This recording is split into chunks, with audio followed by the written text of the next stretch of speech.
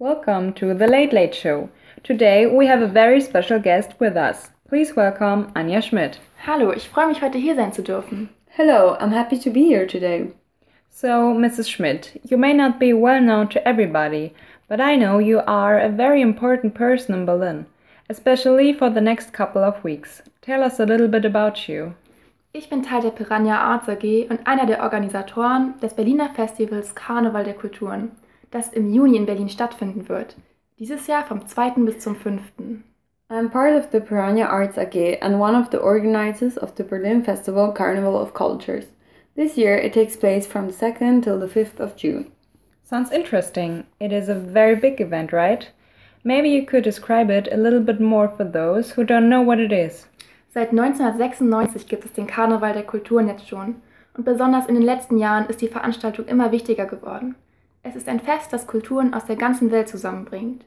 Allein letztes Jahr sind 1,16 Millionen Besucher gekommen und dieses Jahr erwarten wir sogar noch mehr. Since 1996, the Carnival of Cultures exists. Especially in the last years, it has got more and more important. It's a festival which brings cultures from all over the world together. Last year, 1.16 million visitors went to the festival, and this year, even more are expected. Wow, amazing! So many people from all over the world. What do you think is the reason for this? Der Karneval der Kulturen gewinnt immer mehr an Bedeutung.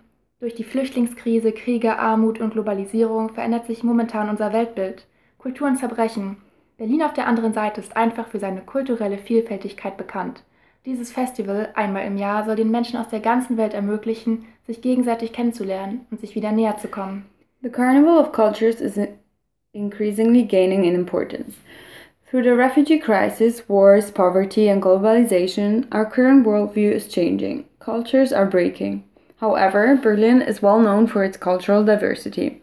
This festival, once in a year, wants to enable people from all over the world to get to know each other and to get closer. You said it takes place in Berlin. Where exactly? Is it in a specific building? Nein, es ist ein Straßenfest, welches in Kreuzberg stattfindet. Ganz wichtig, der Eintritt ist kostenfrei. No, it is more of a street festival and it takes place in Kreuzberg. Oh yeah, and very important, the entry is for free. For free? Great. Is there a certain program? Can you tell us something about the activities offered? Es gibt super viel zu erleben. Innerhalb von 4 Tagen kann man 4 verschiedene Bühnen besuchen. Über 100 Bands und DJs aus verschiedensten Musikregionen treten auf. Hinzu kommen noch Theatervorstellungen und verschiedene Stände, an denen Kunsthandwerk und kulinarische Spezialitäten gekauft werden können. There is a lot to experience. Within 4 days, there is the chance to visit 4 different stages. More than 100 bands and DJs of different music genres will perform. And additionally, there will also be several theater groups and many craft work and food stands.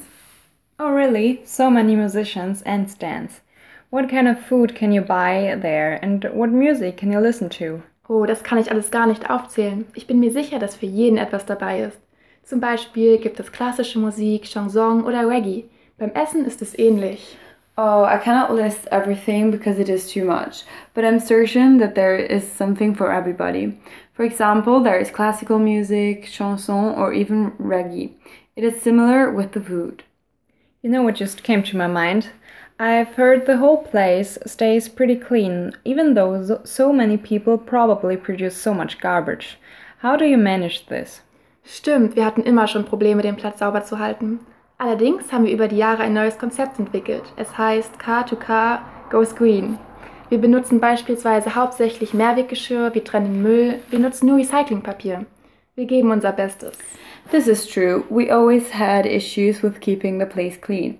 However, we have developed a concept over the years. It is called Car2Car Goes Green. We use mainly reusable dishes, separate waste, and recycled paper.